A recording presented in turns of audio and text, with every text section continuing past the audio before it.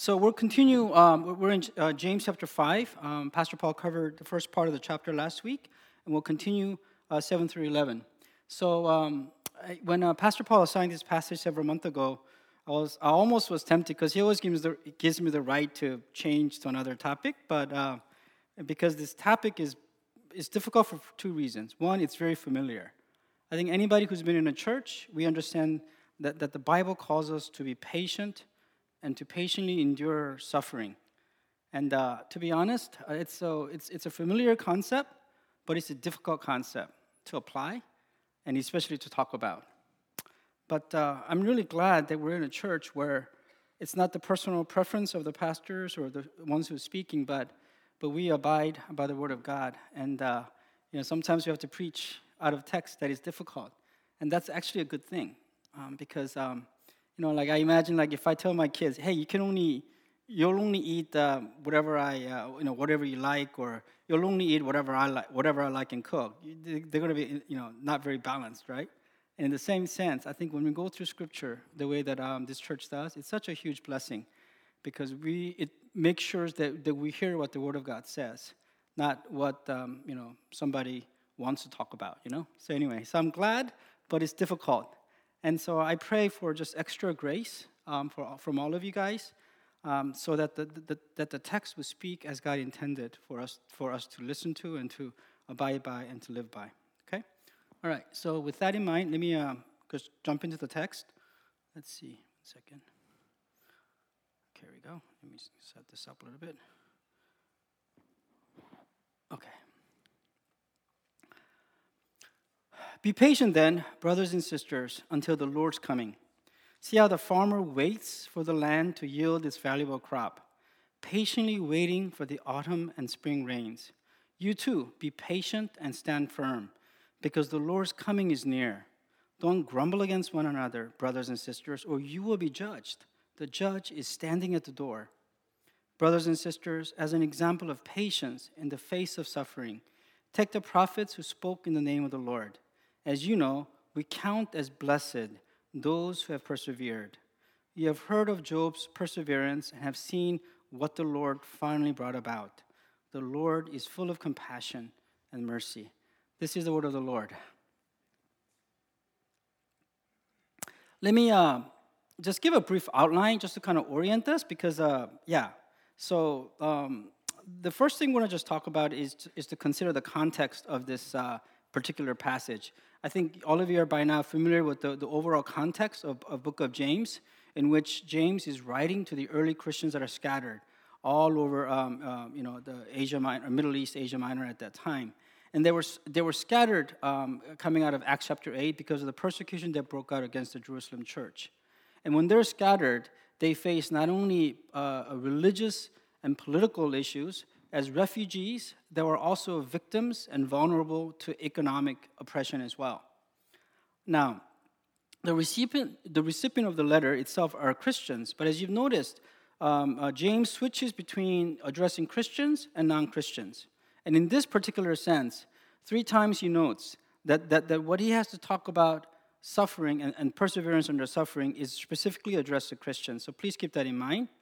And the key thing to focus on is this, that in the times of suffering, that we ought to focus on the Lord and not on the circumstances or the immediate causes that we think is the reason for the suffering. The text itself just divides nicely into 3 portions. First, James provides us 3 examples or aspects of patient endurance. Then he moves on to talk about the Lord's purpose. Why does the Lord allow suffering? And why does he call us to patiently endure them? And finally, it's just almost a side note, but it's such a wonderful reminder of the Lord's character, who allows such difficult things to happen to the people that he loves. So with that as an anchor, let's just dig a little bit deeper into the word. So the first sentence, be patient then, brothers and sisters, until the Lord's coming. The word then points to the previous section. Why do we need to be patient? The reason why they need to be patient is because, as it's explained in verses 5, 4 through 6, the Christians were under tremendous suffering of injustice, Look, the wages you, the rich, fail to pay the workers who mowed your fields are crying out against you. Economic exploitation. You have condemned and murdered the innocent one who was not opposing you. This could be a member of the congregation. It's violence and persecution. Now, this is not the only time that persecution from the rich, the powerful, is mentioned in this book. In chapter 2, verses 6 through 7, James says, addressing the congregation again, is not the rich who are exploiting you? Are they not the ones who are dragging you into court? Are they not the ones who are blaspheming the noble name of him to whom you belong? So the context of this section and the teaching on suffering is in the context of people who are being exploited, who are experiencing injustice and persecution, and even poverty. Now, this is the immediate context, but from an application point of view, I think we can extend this and draw lessons for all kinds of trials that we face, personal trials, things that you and I have experienced and will experience in our life. Because sometimes you think, persecution is for those early Christians or those that are in persecuted countries, but not for us. But God is incredibly just and equal, and we also experience, I guarantee every one of us have experienced deep, unjust, troubling troubles that are just as impactful to us as what the first Christians have faced. Now, I wanted to point out John chapter 16, verse 33. This is the last verse, is the last statement Jesus makes to his disciples before, in his final upper room discourse before he goes to the cross. It's an incredibly important, literally the last words of Jesus to his disciples before the cross and his resurrection. Here's what he says. He says, I've told you all these things so that in me, he says, you may have peace. But he goes on contrasting within me. He says, in this world, the world that you and I live in, and the world of these first century Christians, in this world you will have trouble. You know, every week we pray for my cousin Sarah Chung. And the person who really taught me the truth of this word and imprinted in me was my uncle, who is Sarah's father. He was a pastor. He's more than, an uncle, or in my Korean culture, my little father. He's a spiritual father to me. And I've seen him go through incredibly difficult times as a pastor. And he always had this desire that when he retired, he would go and serve in the mission field and teach. He loved the scriptures. And so 3 years ago, at I guess it was 78 or so, he went to Madagascar and Ethiopia, spent about 6 months teaching. And he loved it. He came back thinking, okay, this is the rest of my life. He literally said, okay, I'm going to go out there and teach Bible and then, until I die. That was his plan, a noble plan. And for many of us, it may seem like a strange way to retire, but for him, it was just an incredible work of joy. And then all of a sudden, his beloved last daughter, Sarah, got this strange neurological condition that they still don't know. And 2 years ago, she had this massive stroke that left her paralyzed and almost dead. And for the past 2 years, my uncle, my dear uncle, and my aunt, in their retirement age, have been taking care of Sarah night and day without stopping as she begins this very slow process of recovery. In this world, we will have trouble. But Jesus says, take heart, I've overcome the world. And if you see the difference, he says, in this world, you'll have trouble. But even though we're in the world, if we're in Christ, he says, if you're in me, you may have peace. And this is the great promise and the testimony of every believer, including my uncle and my aunt, that in the midst of most difficult circumstances in this world, that those who are in Christ can experience peace that the world cannot comprehend and experience. So that the fact that these tribulations have come, the suffering has come, is actually par for the course for the believers. Now, as I mentioned, what James is calling for, this Christ-like patient endurance, is possible for those who are in Christ. That's why 3 times in this passage, short passage, he mentions brothers and sisters. And 7 times he mentions patience or endurance, very related words that Pastor Paul has already talked about. To point out that on our own we cannot do this. That the lessons and what James is calling us for, we cannot do this apart from being in Christ. And for those of you who are seeking after the Lord among us right now, you may not know exactly what I'm talking about, but I promise you, this is one of the most distinctive, practical, real experience of those who are genuinely born again and in Christ. Yes, there are noble people in every religion and people without every religion who have incredible capacity to be good and to even endure harshest conditions. But there's something about being in Christ that gives us a supernatural ability to suffer with dignity and to remain patient and endure because of Christ and for his cause. And I invite you to come to know Christ, that you may also experience what it means to live in Christ through all that life has to, life brings us. Life brings us. As I mentioned, the key in the whole passage is to focus on the Lord, who is ultimately in control. The word Lord is used here again 5 times. Not God, not Jesus, specifically the word Lord. Because what James is trying to do, remind us that in the midst of the severest sufferings and trials, God has not stopped being the Lord. These things do not happen because God is not powerful, nor because God is not good. But in fact, he remains very much the Lord. Now, when we experience pain of any kind, if I drop the computer on my hand, right? The tendency, and we experience pain, what's the tendency? We focus on the pain immediately, right? We focus on the pain. If somebody were to punch me right now, I focus on the pain, but a few seconds later, what do? What do I focus on? The person who caused me, right? And that's just a natural response. And what James is supernaturally calling us to do is that, yes, it's inevitable, it's a knee-jerk reaction. Of course, we'll focus on the pain or the person or the cause, but quickly to respond by focusing on the Lord, on our God the Father, on the Lord Jesus Christ. And that is the key in this passage. Now, James goes on to further explicate what it means to persevere with patience under these type of trials and circumstances by using 3 different examples.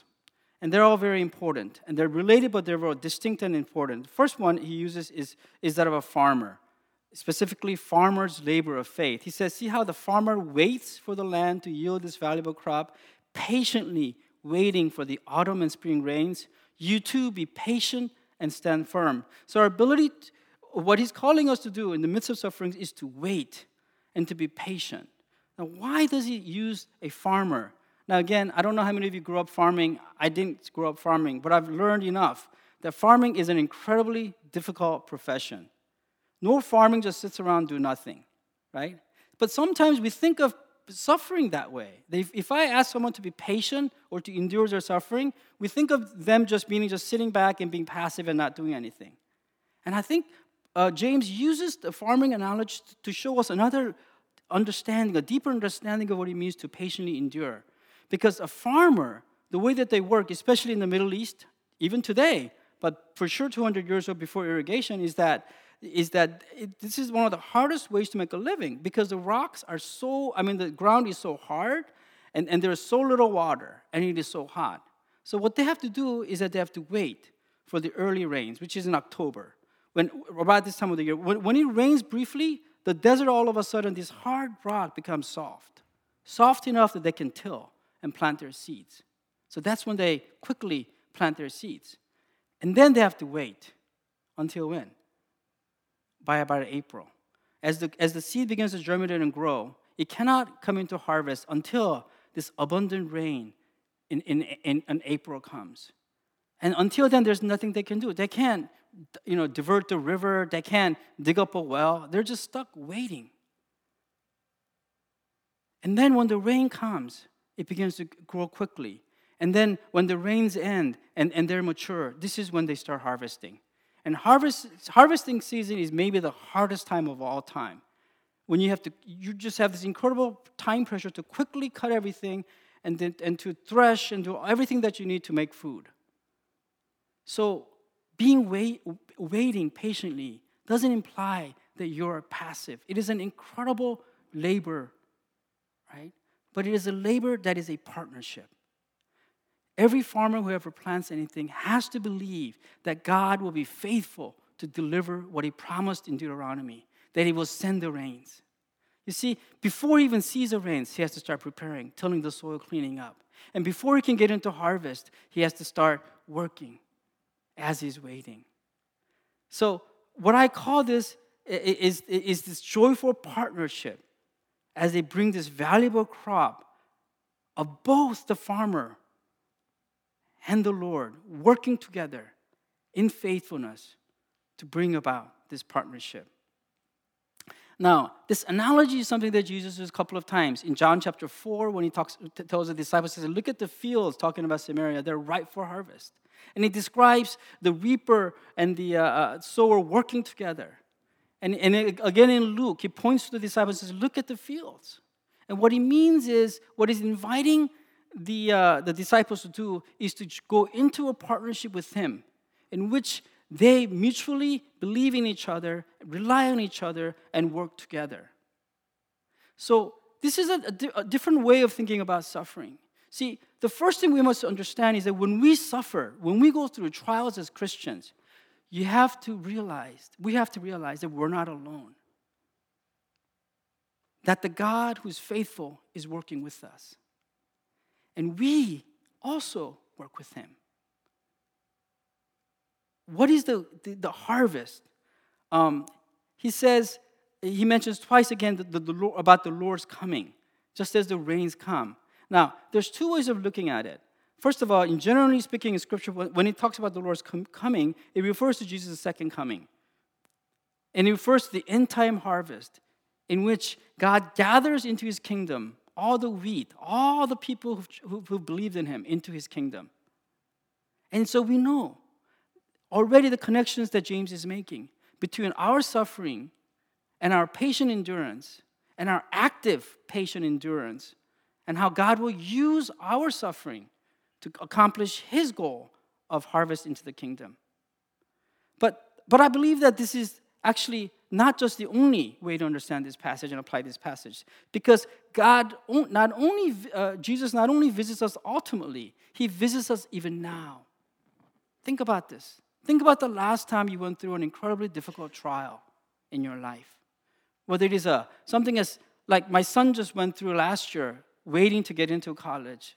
Us parents trying to figure out how we're going to pay for it, right? Or waiting for the baby to come, waiting for the right person, waiting for the results of medical tests, and wondering how you're going to navigate through that. That in every one of those circumstances, God is working with us, and he's present. And when he visits us, when we think we cannot bear it anymore, usually, God intervenes into our life. And the result of his visiting us is another sort of harvest. It's a harvest of spiritual fruits. I contend to you that almost every spiritual growth that we experience is a result of trials and of waiting and of endurance and Jesus visiting us. And together, as I endure, bringing about the righteous fruit that God desires in us. The word near, when it says the Lord's coming is near, sometimes you think of it as meaning that Jesus is going to come immediately. No. In Scripture, what it means is that it's not immediate, but it's imminent, meaning that it is close at hand. You see, that at the right time, there's nothing holding back the Lord. He can come right now and end it all, or begin the kingdom right now. But if he doesn't, that means it's because he's got a purpose. He has a purpose. And we'll get to that in a second. But I want us to realize that in our own personal lives as well, Jesus could come and solve all of our problems at this very moment. He can. But if he doesn't, that means because he has a purpose, a greater purpose. And so we have to wait, and we have to endure. We do all that we can, but ultimately it cannot be resolved until He comes and breaks through. So that's what the farmers does. It's a labor of faith, that each step is a labor of faith. The second example that he uses are the prophets, and he speaks of their persistent faithfulness. Their persistent faithfulness. Now, he begins this section by saying, don't grumble against one another, brothers and sisters, or you will be judged. The judge is standing at the door. Then he goes on saying, brothers and sisters, as an example of patience in the face of suffering, take the prophets who spoke in the name of the Lord. So why does James bring about grumbling and speaking in the name of the Lord? Right? It's kind of obvious from the earlier sections. See, what happens is that when we're under incredible duress and when we go through trials and suffering, the natural response is that we give into despair and bitterness.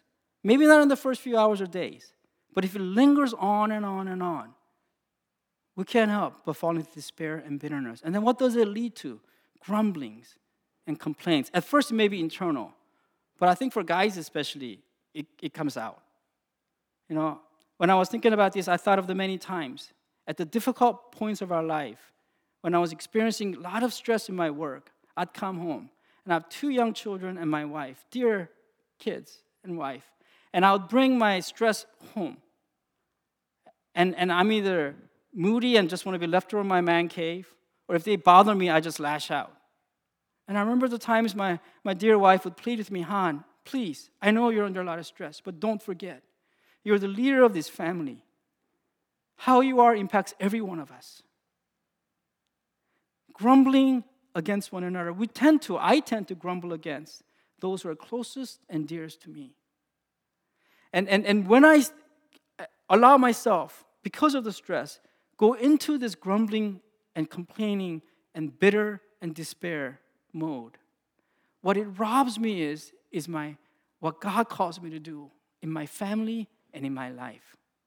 See, as prophets, if prophets give in to grumbling because people don't listen, they don't respond, guess what? They cannot, out of the same mouth, grumble and give the good news. In chapter 3, James says, out of the same mouth comes praise and cursing. My brothers and sisters, this should not be. Unless we realize, unless we learn through the Spirit to focus on the Lord and to overcome our natural inclinations towards grumbling when we experience stress, we cannot fully be what the Lord wants us to be. And the reverse is true. Our patience in suffering becomes the platform for our witness. I realize this, and you've realized this too, especially when you speak to, actually anyone, non-believers, believers. When people around us see us experience extreme difficulties, and they detect in us the kind of peace that Jesus promised, and they detect in us patience and virtue, guess what? Every little thing that we say and do gets magnified. I'm convinced in my life that what really connects people together is not similar interests, similar culture, whatever. The real things that bind any kind of people together is our similar shared suffering, experience of suffering. I experienced that again in my life. I remember when we lived overseas, we were, East Asians among Middle Easterners, Christians among Muslims, and there were so many things that separated us. But the 2 things that really brought us closer to the local people around us, our neighbors, for my wife, was her incredibly difficult experience of having eczema. It was so hard in the dusty, hot place over there. I remember there are times when my wife would cry and say, I wish God would just cut off my fingers. It was that bad. For me, it was experiencing economic failure. I was a terrible businessman. And when I literally became totally broke, and I had to sell my car, and I had to walk in those dusty streets, I realized that was connecting in a far more real way to the people who are already experiencing what it means to live in a third world and not having all the benefits that we have. It is our suffering, people, that gives us the platform for us to fulfill the calling that God has given us. Third, Job's refined faith. As you know, we count as blessed those who have persevered. You have heard of Job's perseverance and have seen what the Lord finally brought about. The Lord is full of compassion and mercy. Here's what we learn through Job in this section, that the Lord allows suffering in order to bless us. He says, as you know, we count as blessed those who have persevered, right? We count as blessed those who have persevered. See, what this means is that without suffering, there is no perseverance. And without perseverance, we don't reach this level of blessing that God wants to pour down upon us. This is, in a way, very simple and basic, but totally against our nature again. We think of as blessing as something that we gain. That, whatever, health, wealth, whatever.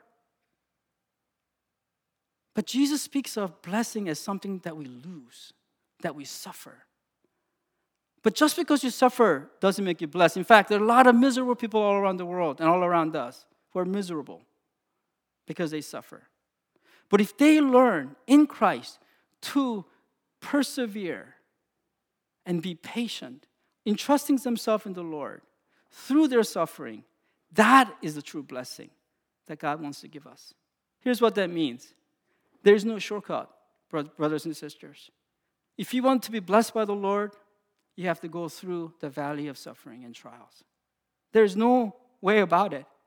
Some of you are nodding because you can relate. Now you know why at work, at our home, you go through so much unnecessary, unexplained, and sometimes unjust trials and suffering. Because God is actually wanting to bless you. We have a strange God, but a true God. Job endured unexplainable calamity and false accusations, but he refused to curse God and die like his wife told him. Rather, he allowed his faith to be refined by the trials that he went through. We see in this long book, Job's faith getting refined. I want to just quickly read this. I was inspired by what Mo said about blessed be the song that we sang, right? Blessed be the Lord. That comes from Job chapter 1. And anybody know when Matt Redman wrote that song? It's pretty amazing. I just looked it up. I thought I was sure, but I just looked it up, He wrote this as a response to 9/11. One of the greatest collective sufferings in our lifetime. Probably even greater than COVID. No, maybe not. I'm not sure. Let me just read to you. I just Googled it and I found this. Let me just read to you. Matt Redman wrote, "Blessed be your name," with his wife Beth in response to the tragedy of 9/11 attacks in the United States. It reflects on the faithful response to suffering we see all throughout Scripture, especially from Job. Praise. Blessed be your name is nearly a direct quote of Job 1:21. Job was a godly man to whom the Lord had given large family and many possessions. But in just one day, Job suffered 4 devastating losses, wherein all his children were killed and his belongings either stolen or destroyed. Job's response was astounding. "Naked I came from my mother's tomb, and naked shall I return. The Lord gave, and the Lord has taken away. Blessed be the name of the Lord." This is a tough pill to swallow. Praising God in the midst of suffering, while many songs avoid connecting the dot between a sovereign God, the Lord, and the suffering we face. Blessed be your name boldly charges into this challenging and deeply personal biblical territory and calls this God glorious. This is worship. To give God our lives over to God and trust Him completely, even when we don't fully understand. But how can we do otherwise? If God is all-powerful and also entirely good, then we can praise Him every season of our lives because He's still on the throne and still working all things for our good. Amen. This points to this incredible fact that James tells us in this one. He says that the Lord has a purpose. This comes from the last verse when he says, "You have heard of Job's perseverance and have seen what the Lord finally brought about." This is kind of a loose translation of a difficult Greek construction. Literally, the Greek says, what the telos, which means the end or the aim or the purpose of the Lord. So what he's saying is that the final thing that he says in his exposition, the next to the final thing is that that God has a purpose for not only for the suffering that we go through, but in calling us to this impossible task of patiently enduring the suffering that God gives us. Not grumbling, not running away, not becoming bitter, and not trying to escape it by all means, but patiently enduring. Because God has a purpose. What is that purpose? Well, we know, because Pastor Paul talked about it in the first chapter, right? This is an example of inclusio, right? He begins chapter 1 saying, "Consider it pure joy, my brothers and sisters, whenever you face trials of many kinds." Again, it's not just sufferings. He says, trials of many kinds. Because you know that the testing of your faith produces perseverance. Here's the word again. That perseverance finishes work so that you may be mature. The word for mature, in some translation it says perfect. It's teleos. You see, it's just a couple letters different from telos. That's no accident. What it's saying is that the aim that God has, in which He's trying to achieve, is to take us to the end, meaning the final state of His creation, which is that we become fully mature spiritually and not lacking anything. Notice again here, it doesn't say, in spite of some of our popular preachers, God's desire is that we don't, not that we lack, no health and wealth and things like that. No. Clearly what He's talking about is the opposite of that. That in fact, the road to spiritual maturity that God wants oftentimes is paved through poverty and suffering and illness and sickness and impossible situations. When I consider what my uncle and I are going through, all I can say is God loves you guys so much.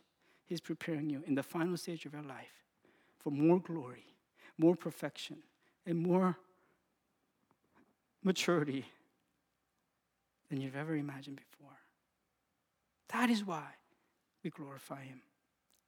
This is the answer that the Lord's telos, or the purpose, is that we become teleos, mature, is the answer to this conundrum Jesus places at the end of His Sermon on the Mount when He says, "Be perfect, teleos, therefore, as your heavenly Father is perfect." Any honest listener of what Jesus said would have to walk away from Jesus shaking their head. How can Jesus call us mere mortals to be perfect as the Father? Jesus meant it 100%. Because He knew that was God's intent from the creation of the world. And God intends to make us mature, make us perfect, dare we say, as God is perfect. How? Through patient endurance of sufferings. There's no other way. There's no other shortcuts. This is it. It's not about knowledge. It's not about talents. It is about, by faith, holding on to the goodness of God and allowing the Lord to inflict whatever pain and suffering and injustice that He sovereignly gives to us out of His abundant love over us. The Lord's purpose is that we become mature. Quickly, so in the book of James, and as in this section in particular, we see that one of the biggest instruments that God uses in our becoming teleos, mature, is the patient endurance and suffering. But that's not the only thing. I'm going to mention two other things, which are actually weaving in through this book, and then the third one, which Pastor Paul will talk about next week, I hope. And the second thing is this: it's the Word of God. Without the Word of God informing us and encouraging us and rebuking us, like when we grumble, we cannot. Suffering alone will not make us mature. We know that. People suffer, and some people even endure, but they may not reach the maturity level that God wants without the Word of God. I love what Paul says in Colossians 1:24, who understood both suffering and God's will. He says, now I rejoice in what I am suffering for you. He says, I'm rejoicing in the midst of my most severe sufferings. Why? And I fill up in my flesh what is still lacking in regard to Christ's afflictions for the sake of His body, which is the church. He, Christ, is the one we proclaim, admonishing and teaching everyone with all wisdom, i.e. Scripture, so that you and I, they may present everyone, you and I, fully teleos, mature in Christ. To this end, I strenuously contend with all the energy Christ so powerfully works in me. The Word of God is the very instrument that God uses. And He uses people who teach and deliver the Word of God like Paul, that we may reach the level of security in the context of the patient endurance that He calls us to in suffering. No other shortcuts, no other way. And there's one more thing that is really important, and that is the community of God. Ephesians 4:11-13 again, Paul says, so Christ Himself gave the apostles, the prophets, the evangelists, the pastors, and teachers to equip His people, the church, for works of service so that the body of Christ, the church, may be built up until we all reach unity in the faith and in the knowledge of the Son of God and become mature, perfect, teleos, attaining to the whole measure of the fullness of God.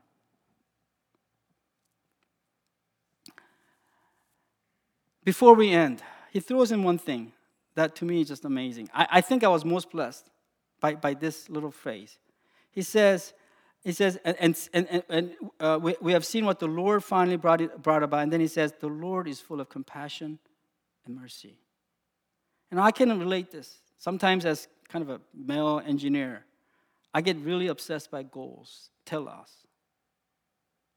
And I forget. I don't balance that out with compassion and mercy. But our Father is not like that. Our Lord has a shepherd's heart. He knows us. He knows exactly how much we can endure. He knows exactly how much we can learn at any point. He knows how much we can go, how much we can take, what we can do, what we cannot. And so even the suffering that He allows for our good, He meets it out from a shepherd's heart, knowing us intimately. He says in John 10, I am the good shepherd, I know my sheep, and my sheep know me. Matthew 12:20, quoting from Isaiah 42:3 about Jesus, a bruised reed He will not break. A smoldering wick He will not snuff out. Have you ever felt that you're under so much stress and so much doubt and temptation that you felt like your faith is just flickering like a tiny little candlelight in the wind? Have you ever felt like you're just a reed that is about to be broken and snapped? So much stress on you. Guess what? He won't let that happen because He knows us that much and He has that much compassion for us. He tends His flock like a shepherd. He gathers the lamb in His arms and carries them close to His heart. He gently leads those that have young.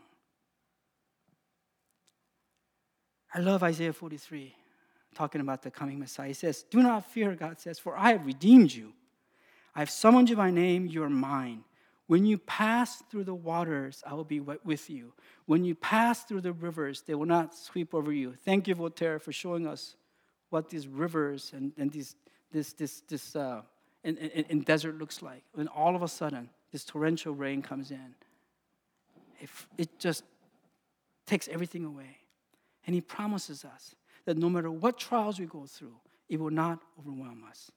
He says, when you walk through the fire, you will not be burned. The flames will not set you ablaze. Why? Because He knows our limits. And why? Because He wants to protect us and preserve us. We cannot persevere if He doesn't preserve us. For I am the Lord your God, the Holy One of Israel, your Savior. This is our Lord. Don't forget His heart.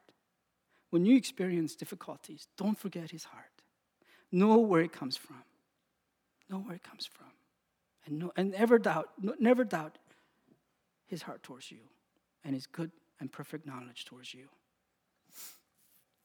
Here's a concluding statement. As suffering inevitably flows into our lives, let us keep our focus on the Lord and patiently endure it while we partner with Him in faith like a farmer for his harvest. Persistently share the good news and not give in to despair. Persevere opposition so that it would further refine us like Job, while holding dear the purpose and the heart that our Father has for us. Challenge.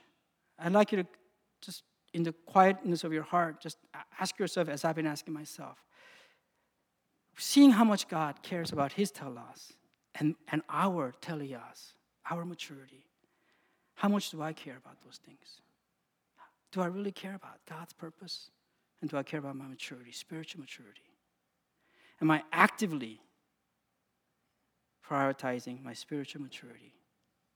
Am I actively participating in my children's spiritual growth?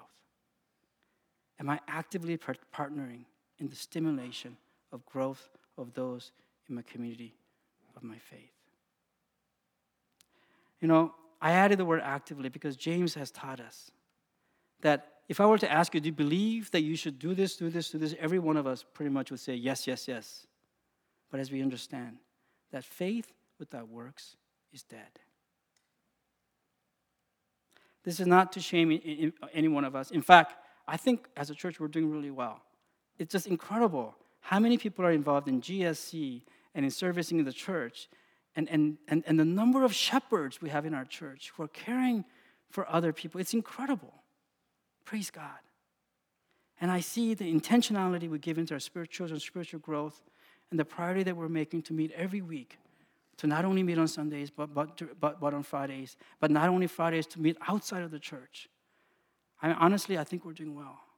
But I do want to ask myself, so that we may encourage each other to continue the path that God has set us for. Really quickly, I know I'm running out of time, but I just have to mention this. There's a lot of talk of injustice in the world today. And what we see the world responding to injustice and suffering is radically different than what we talked about. Let me just quote from James Hebert. Book of James, has been concerned to help believers to overcome the tendency to react like the world to the injustices heaped on them by the world. The world, by its very nature, antagonistic to God and His kingdom, will continue to oppose God's people. But if these truths in this book grip the hearts of His people, it will enable them to overcome the spirit of worldliness by refraining from a worldly reaction to the world's injustices. No doubt, I'm glad that our media and our nation's conscience has been awoken to talk about and to see all kinds of injustices around us.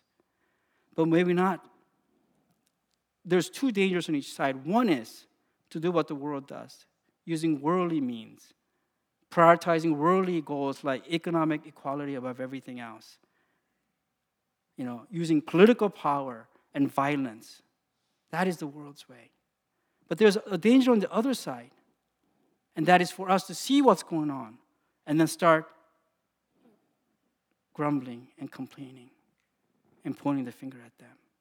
Neither will allow us to do what God intends for us to do, which is to, in Christ, not only to endure suffering that God puts in our lives, but to reach across political, ethnic, religious lines through the bridge and the platform of our common humanity and suffering, and reach out to them and share the hope that we have, not in political systems, not in anything else, but in Christ and the good news of Jesus Christ. Finally, I cannot help but talk about the reality that even today, about 1/8 of Christians live in countries of severe persecution.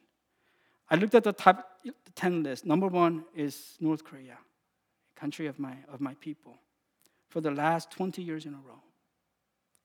All but North Korea and India that are in top 10 are Muslim majority countries. Living in Muslim world for 10 years, I understand a little bit of what that it feels like. But the incredible good news is gospel is taking place. And for us in Forest, well, what can we do? It's just amazing when I looked at the list. 4 out of the 11 are house churches that we have house churches for them here. We're in a unique position to pray and to support and to remember the people that are suffering in these places. What can we do? I'm going to remind you of Matthew 25, and I end it here. Then the king will say to those on his right on the judgment day, "Come, you who are blessed by my Father, take your inheritance, the kingdom prepared for you since the creation of the world. For I was hungry, and you gave me something to eat. I was thirsty, and you gave me something to drink. I was a stranger, and you invited me in. I needed clothes, and you clothed me." Who are these people? I believe most of all, Jesus is talking about persecuted Christians, our brothers and sisters, the 1/8 of Christians right now. I was sick, and you looked after me. I was in prison, and you came to visit me. There's a reason why I highlighted visit me. It's not just because, I just came back visiting one of those countries. It's because I realized today, honestly, 2,000 years ago, day-to-day hunger, clothing was a huge deal. But you can go to Sudan, a refugee camp, and most people are fed. And they have medical care. They're surviving. Very few people are dying, of famine, like they were even decades ago. But people that I realize crave the most are visits. And when we visit them, you may think, oh, I have nothing to offer. Yes, we do. It is our common experience of our faith, of learning the kindness of the Lord through the trials that you and I experience. I've got a dear friend. She's a medical doctor. A few years ago, she went to one of these countries, and she went there to serve medically. But she got up in a room like this and started sharing. And she said, I don't know what happened, she said. She started sharing something that she hadn't even told her husband. She talked about sexual abuse that she experienced early on in her life. She says, I don't know where it came from. And in that room of newly Muslim converts, guess what? They weren't interested in the medical services that she came to provide. They were interested in talking to her about their experience of suffering and the hope that she found and they're finding in Christ. I know Pastor Paul mentioned this before, so I want to reiterate. I pray that not only the house churches, but all of us, all the house churches, will make an effort to actually go visit. And when we go visit, know that you have everything to share, that you'll find deep commonality because of our shared experience in what God is doing in our lives to bring about spiritual maturity. Let's pray.